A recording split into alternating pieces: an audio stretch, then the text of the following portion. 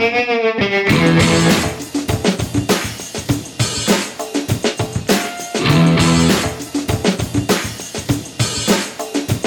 welcome to Black Sparrow Radio, KBSR, transmitting from the lovely little city of Taylor, Texas. You are listening to Plow and Hose, a show dedicated to the joys and challenges of organic backyard gardening in Central Texas. I am your host, Julie Rydell. Welcome to the show. Hello, my plant friends. Thank you for joining me again here in my little backyard studio, which is just my patio here in Taylor, Texas. And thank you for joining me for some more Plow and Hose organic gardening in Central Texas. Here we are. We are in our second full week of August, and thank goodness school is just right around the corner. And it sure is really starting to feel like a legit Texas summer in Central Texas. I mean, finally. We've had such kind of unusually cool weather, and I was perfectly content with the cooler temperatures that we've been having so far. But this past week, we've seen kind of a more authentic summertime. But these temperatures really aren't so bad right now, at least not for me. Some of my potted plants don't share that sentiment, and they are not enjoying these temperatures at all. But as long as I stay on top of watering them, they're going to be fine. Plants in pots dry out a lot quicker than those in the ground and those that are like planted in the garden in raised beds. So as the temperature rises, just keep an eye on your plants. And depending on what kind of plants you have and what size pot they are in and how much sun they get and how hot it gets, you might find yourself really needing to water them every single day. But that's okay, because we like spending time with our plants, and it's really good to spend time out in your garden and checking on your plants on a daily basis anyway. And I, for one, am really glad that I'm being more conscientious with my potted plants, because if I wasn't checking on them every single day, I might not have noticed these cactus bugs that have been gnawing on my cacti. Now, I used to have a couple of spineless no-paw cactus planted in my yard, but when we had that big freeze in February, they did not survive. They completely turned to mush after we had that freeze. So I really don't have a lot of cactus growing here. I do have some kind of newly acquired plants, things that I bought this year.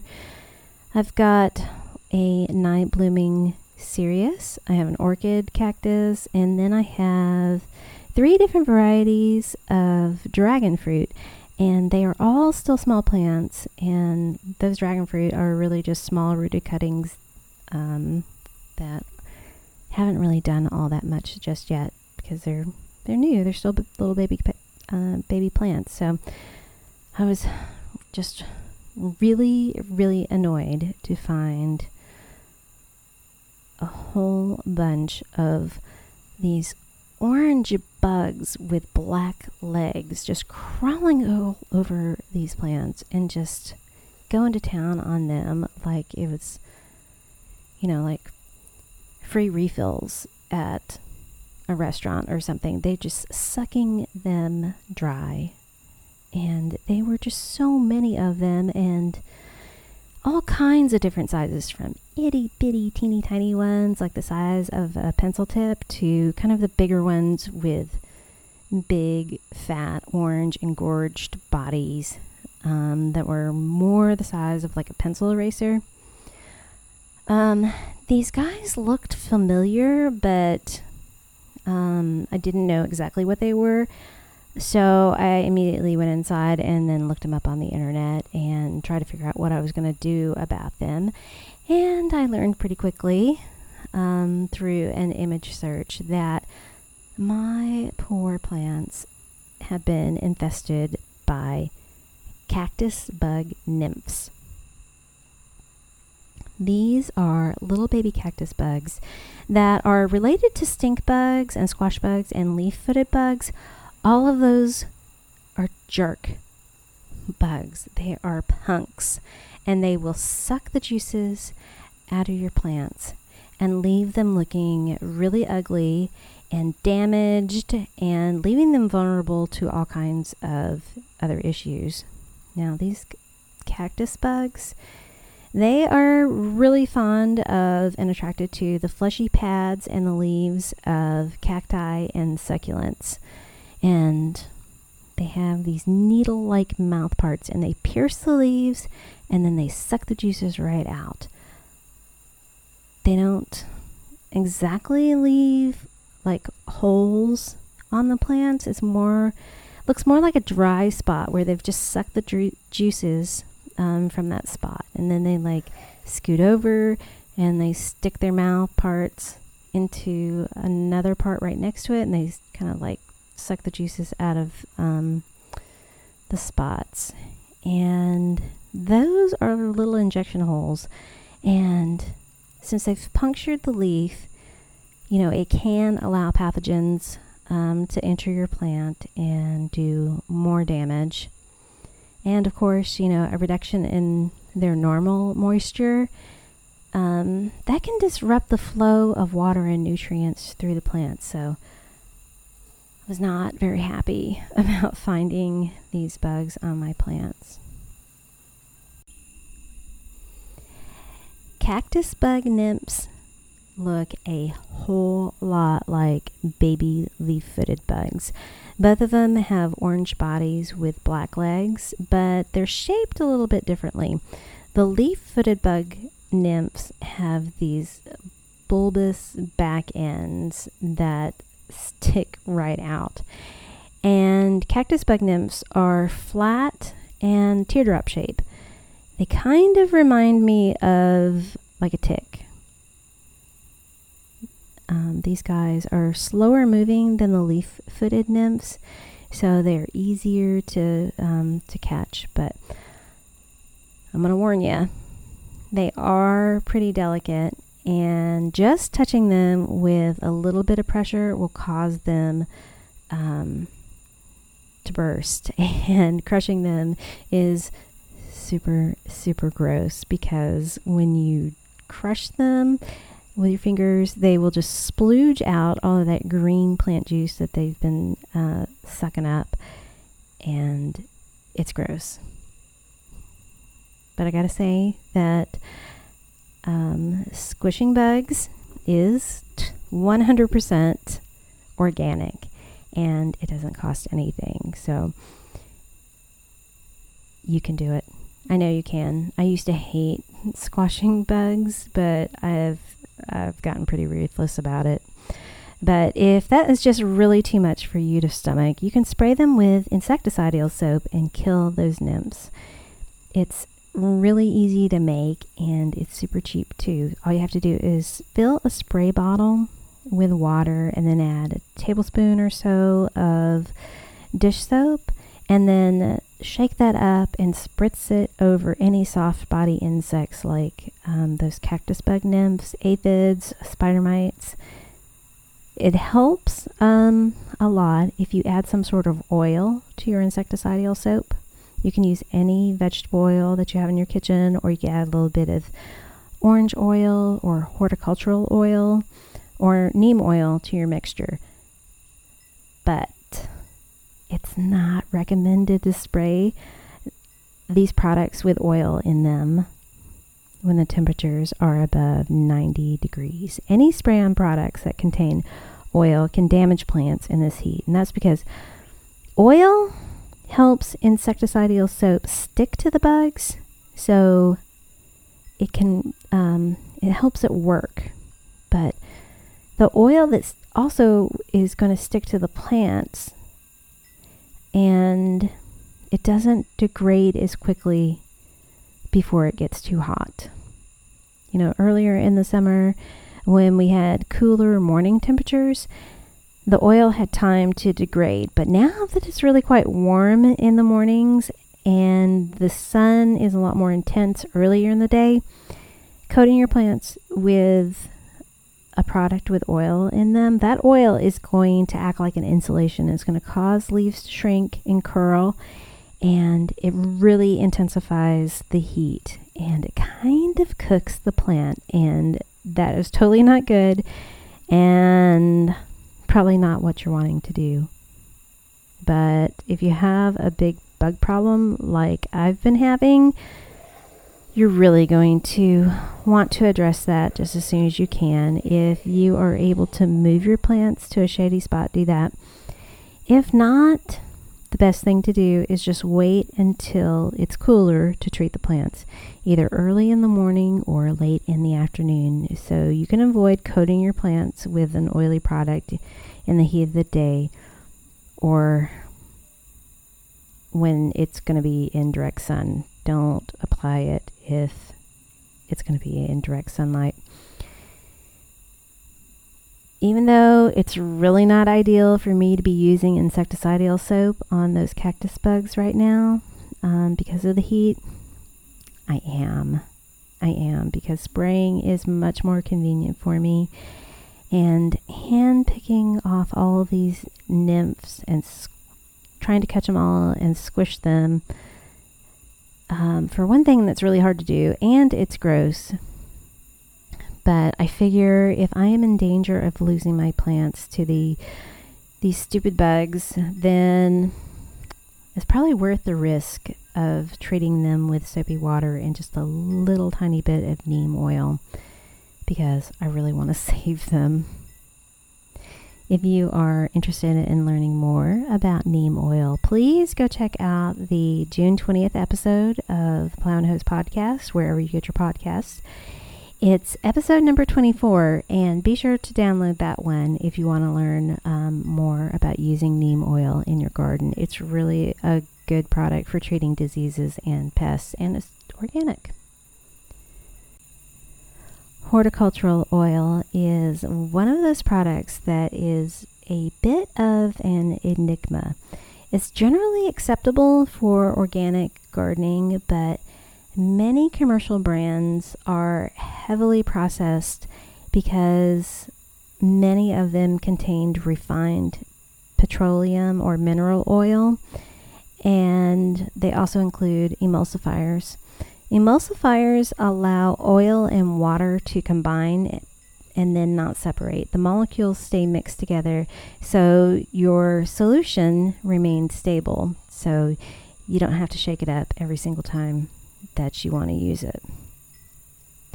There are plant-based horticultural oils available. Just read the labels if you are wanting to avoid petroleum products. Some people don't want to. It is kind of a weird thing to spray on your garden, but horticultural oils are primarily used for spraying trees and shrubs and whatnot during the winter time when these plants are dormant and they don't have any leaves.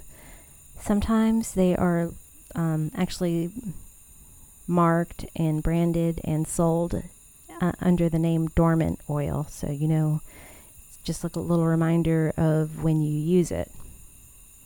Folks use horticultural oil a lot of times on their fruit trees. They spray them with it before the trees set leaves or flowers, so early in the spring.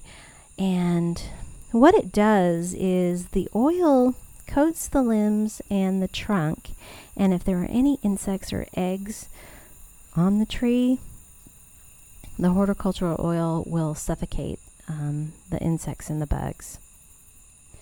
These dormant oils and horticultural oils work differently than neem oil. Neem oil actually contains compounds that are toxic to bugs, but horticultural oils aren't toxic or poisonous. They're pretty neutral.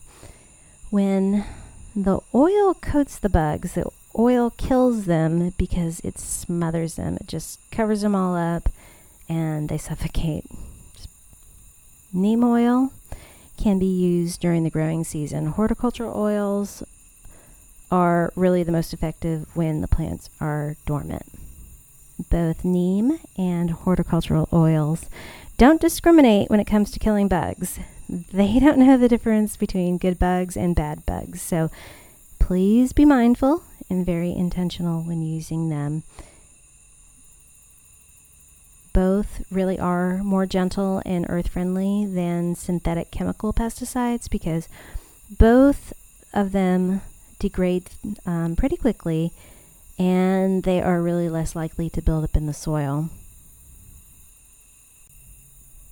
You are listening to Plow and Hose on KBSR Black Sparrow Radio. If you are enjoying my show, I hope you'll go over to www.blacksparrowmusicparlor.com and check out the station and learn all about the great shows and music coming out of our little station broadcasting from Taylor, Texas.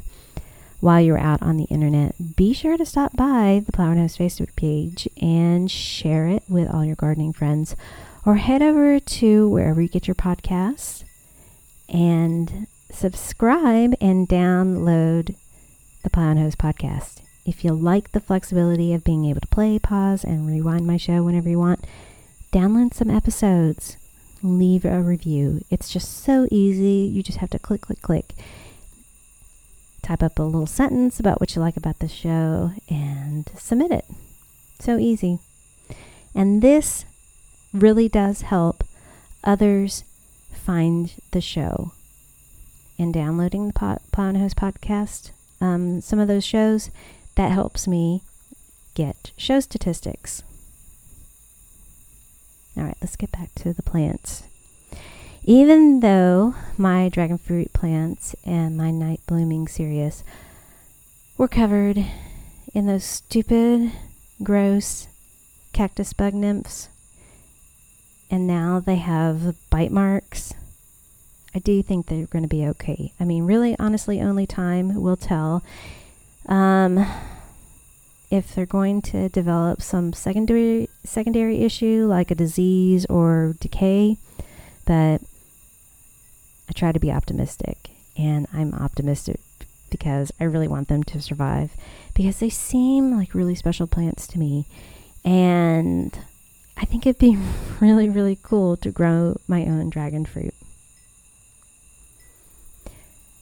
As I mentioned earlier, dragon fruit and night blooming cereus are cacti, and they're actually pretty closely related. They're like cousins, and they're in the Silene cereus family. Both are climbing cacti, and they form these long vine-like leaves.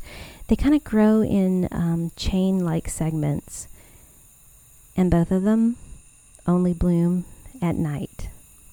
Night blooming cereus are usually grown for their very unusual but beautiful and highly fragrant white flowers, but they actually can set fruit if they get pollinated.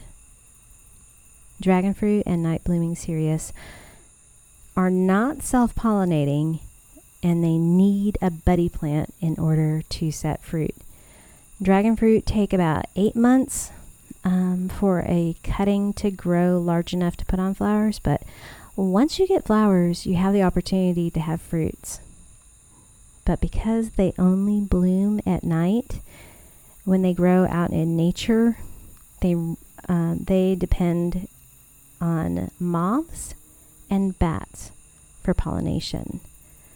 Otherwise, you gotta hand pollinate them to get some fruit. I've never eaten the fruit from a night blooming cereus, but dragon fruits are pretty damn tasty.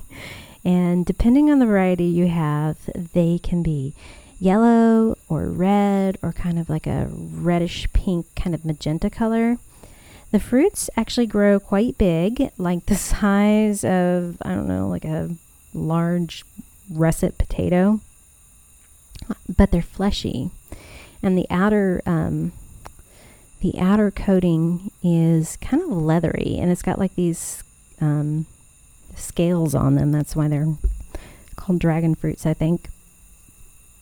When you cut into them, the insides, some of them are white, and some of them are that magenta color, and they're full of these little black seeds that kind of remind me of kiwi seeds or black sesame seeds. The texture is like a ripe melon, but they have like this nice crunch, and so they are sweet and fruity and crunchy, and the flavor to me is like a cross between a pear and a kiwi. I think they are really refreshing to eat. Night blooming cereus plants have flat, drapey stems. On the other hand, dragon fruit leaves, they're more dimensional. They have 3 sides, and if you take like a cross section of them, they look like a 3-pointed star. And because of this extra side, they are a little more rigid and upright than night blooming cereus. Both of these plants are able to form aerial roots. That just means they put out roots above the ground, and they use these to pull moisture from the air. And you can actually take a cutting that has aerial roots sprouted and just place it on top of the soil. You don't even have to bury it. And those aerial roots will adapt and they'll root into the soil, and then they start functioning as regular roots. While I was doing research on both these plants, I came across a really interesting page, and I learned that dragon fruit plants are often used as rootstock for grafting, and you can graft other types of cactus to them. You can graft moon cactus and Christmas or Thanksgiving cacti onto dragon fruit, and then you can have a cool new plant that has a different shape. I think that's so cool that you can do that. Grafting just means that 2 varieties of plant are joined together to grow a plant that has desirable attributes of both plants. The bottom parts are called the rootstock, and the upper parts of the grafted plant are called scion. So here's just a quick example. So a grower will use dragon fruit as the rootstock, and what they do with this, they root it into soil, and then once that it's all rooted and ready to grow, then they make little slits in it with like a razor or a thin knife, and they make these slits in it, and then they slide a little bit of Christmas cactus leaf into the slit, and they let that all heal up, and the Christmas cactus actually grows into the dragon fruit, and it's part of the fruit, and it gets nutrients from the dragon fruit rootstock. And you can get really creative with them. So a new plant looks more like a tree or a shrub. And so the dragon fruit is the trunk, and then the Christmas cactus scion, those will grow and form these drapey branches, and they look really cool, especially once the Christmas cactus starts to bloom. So it's really neat and unusual. So if you're into grafting, that's a really cool thing that you can try to do. You can also graft different varieties of dragon fruit onto existing plants. So if you have a really robust dragon fruit plant, but you want to grow another variety, you can actually graft new cuttings onto it. And thanks to the World Wide Web, it's really not that difficult to find different varieties of cuttings to buy.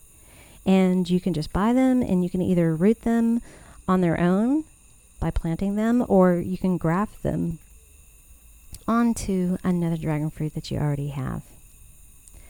Dragon fruit is native to Mexico and Central America. Night blooming cereus, those are native to Arizona and the Sonoran Desert. And I just have to laugh because I forgot to turn the pool pump off, and that sucking noise that you just heard is the pool pump. Anyway, both night blooming cereus and dragon fruit, they do grow well here in Central Texas, just as long as you plant them in containers and make sure that you move them inside when the temperatures start to cool off. They hate cold weather, so bring them inside when it before it gets down to 35 degrees. If it's going to get that cold, just bring them on inside.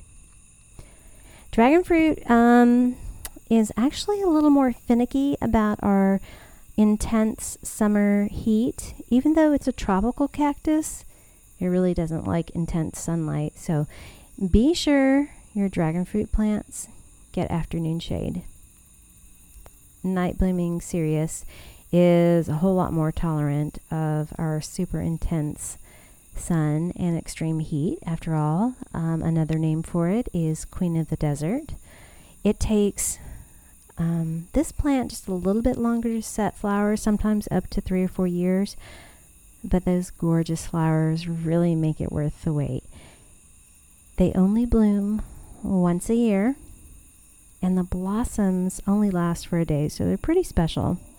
And I have a friend and a neighbor who she just absolutely adores her night blooming cereus, and she takes pictures and she posts on Facebook about this time every year when her plants start to put on buds, and then she'll show the development of them, and then we're all sitting there watching Facebook. We're all on Bloom Watch, and we're all kind of wondering when Susan's plant is going to bloom. And sometimes she catches it in full bloom. Other times she goes on to bed. She's not going to stay up all night, and I don't blame her, because even though they are striking and exotic and beautiful and really special, sometimes it's just best to put yourself first and get a good night's sleep. It's too much work to indulge divas and drama queens. Make your life easier. Go to bed. Night blooming cereus and dragon fruit plants only bloom at night, and they depend on moths and bats for pollination. Now, I think moths they're all right. They're okay. I mean, most of them aren't flashy like butterflies, but I can appreciate them. They are important pollinators both during the daytime and then also at night. Like most creatures, I personally prefer if they stay outside my house and not come inside. I don't know why they really would want to be inside my house. So they really should just get smart and be smart enough to just stay outside. Because if they come inside my house, it may not be a very pleasant experience for them because they got to go. Bats, though, I love bats. I love them.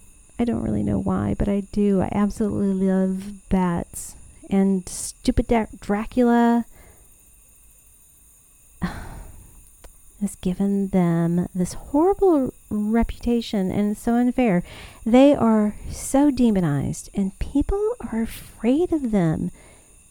And it's so not right. I think it's so unfortunate for poor bats. Some bats do carry rabies, and the risk is very real, but dogs and cats and even livestock, cows can transmit rabies. And we are much more likely to interact with felines, canines, and bovines than we are bats. I mean, bats really don't want to hang out with us anyway. Bats in Central Texas, especially Austin, they catch a break. Austin is known for all the bats that live there. The ones that live under the Congress Avenue Bridge in downtown Austin, those are all Mexican free-tail bats. But we actually have a small colony of Mexican free-tail bats right here in Taylor. And if you're interested in seeing them, they roost under the overpass at First and Main over by the railroad tracks. There aren't nearly as many as bats there, but it's still really cool to be able to just walk down there, and you can get a whole lot closer to them than you can in Austin. Bats are actually really, really important to agriculture. Those Mexican free-tailed bats that we have here in Taylor and in Austin, they mainly eat insects, and they eat a lot of them. And a lot of those insects like to eat crops.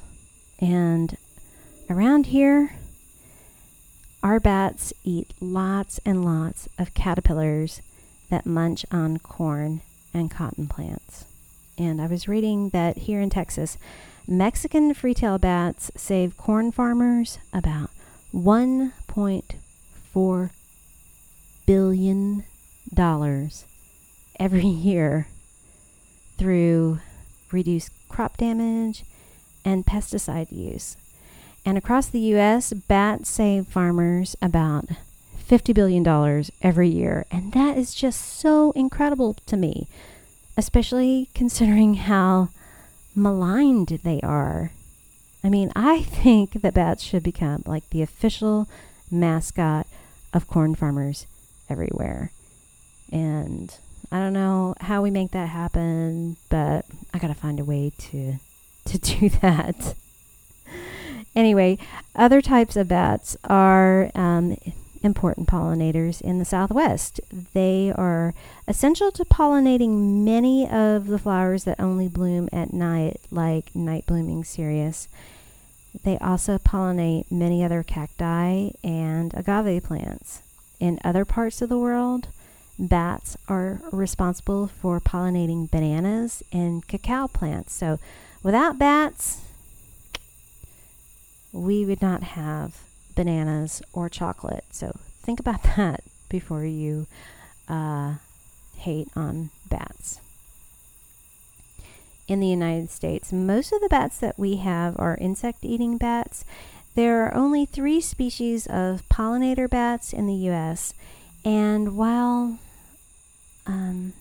we have them here in Texas, they do tend to stick to western Texas, and we really don't see them here since they prefer those desert plants. Another great thing about having bats around is they love eating mosquitoes, and they eat thousands and thousands and thousands of them. So think about that. Can you imagine how awful mosquitoes would be without bats? So bats are totally awesome. I love bats. And we got to be nicer to bats. All right, we're kind of at the slow time of the summer. Not a super whole lot is going on right now. We do have that small planting window for planting another round of our summer favorites. We are halfway through August, so if you want to plant more corn, squash, both summer squash and winter squash, southern peas, warm season greens, pepper and eggplant transplants, and okra, you need to get them planted this week. This time of year, as we get a little bit further into August, we're able to plant more beans, cucumbers, Irish potatoes, tomato transplants, and then at the end of the month, we can plant turnip seeds. I know a whole lot of folks are anxious to plant something different, some of their other favorites like lettuce, kale, cool season greens, broccoli, carrots, and beets, but it's still way too warm for them right now. We need to wait until it cools down a bit. All of those plants, they hate our Texas summer heat, and they just won't tolerate it. So don't bother until it cools down a little bit more. Fortunately, most of these cooler season crops can be planted in September. So you can wait and you can put them in your garden in September. But of course, you can go ahead and start most of these inside and then transplant the seedlings in September. All of these do really well as transplants, except for the root veggies like turnips, carrots, and beets. They don't transplant well. All right, I am just about done with this week's show. But real quick, I want to remind you to keep all your plants nice and watered. Potted plants need to be watered pretty much every single day in this heat. Raised beds, keep an eye on them. For sure, they're going to want to be watered at least once a week for a good 30 minutes. Also, plan on replacing your mulch when you put in all your new baby plants for your fall garden. Fresh mulch is going to help keep the soil temperature cool and retain moisture. Those two things are super duper important for a successful fall harvest. All right, guys. Thank you guys for joining me again this week. Y'all have a kick-ass week and have fun in your gardens.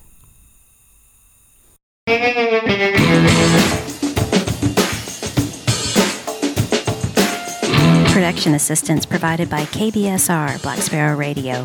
Original music created by Alex Cuervo. Discover more of his music at alexcuervo.tv. If you love plants and gardening in Central Texas, be sure to click the subscribe button wherever you get your podcasts and never miss seasonal information on Plow and Hose. Plow and Hose is written and recorded at my home in Taylor, Texas.